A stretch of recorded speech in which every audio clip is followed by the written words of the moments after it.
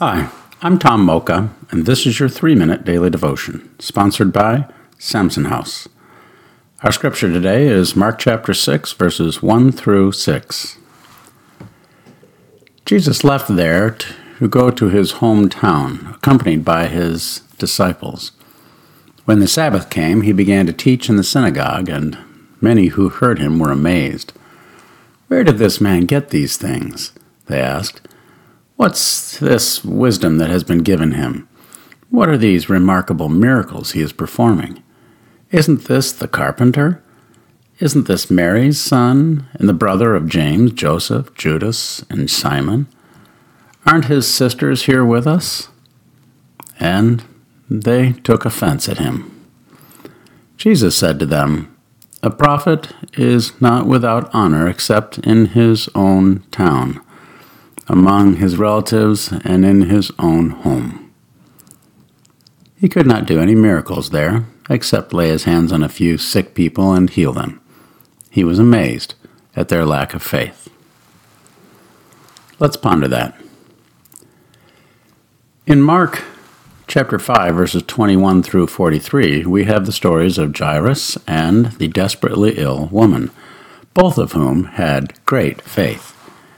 In today's passage, we have Jesus' hometown friends and their lack of faith.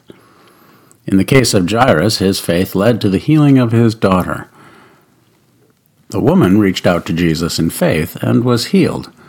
Yet, on the contrary, the faithlessness of Jesus' friends leads to a minimizing of miracles. Apparently, miracles are a two-part invention.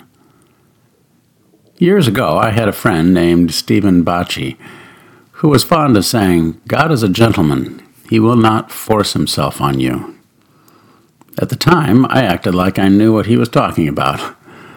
But only recently have I realized the truth of which he spoke. God is not going to force us to be good or obedient or even accept his offer of salvation through his son Jesus, or, as in today's passage, receive miracles. Jesus was fully capable of performing any miracles he chose, but that would be imposing his will on us, void of any love and more akin to bullying. Bullying, you say? Yes, bullying is forcing your will on someone against their wishes. You see, it's your miracle, not Jesus's.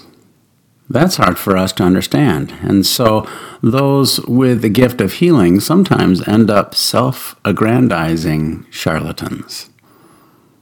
Jesus respects us, loves us so much, he allows us to participate in our own healing through faith.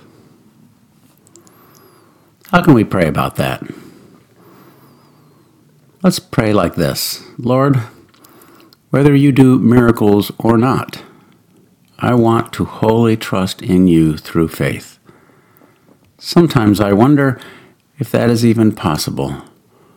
Would you lend me a hand and grow my faith? Thank you, Lord. Thank you. Amen. And thank you for listening. Have a great day.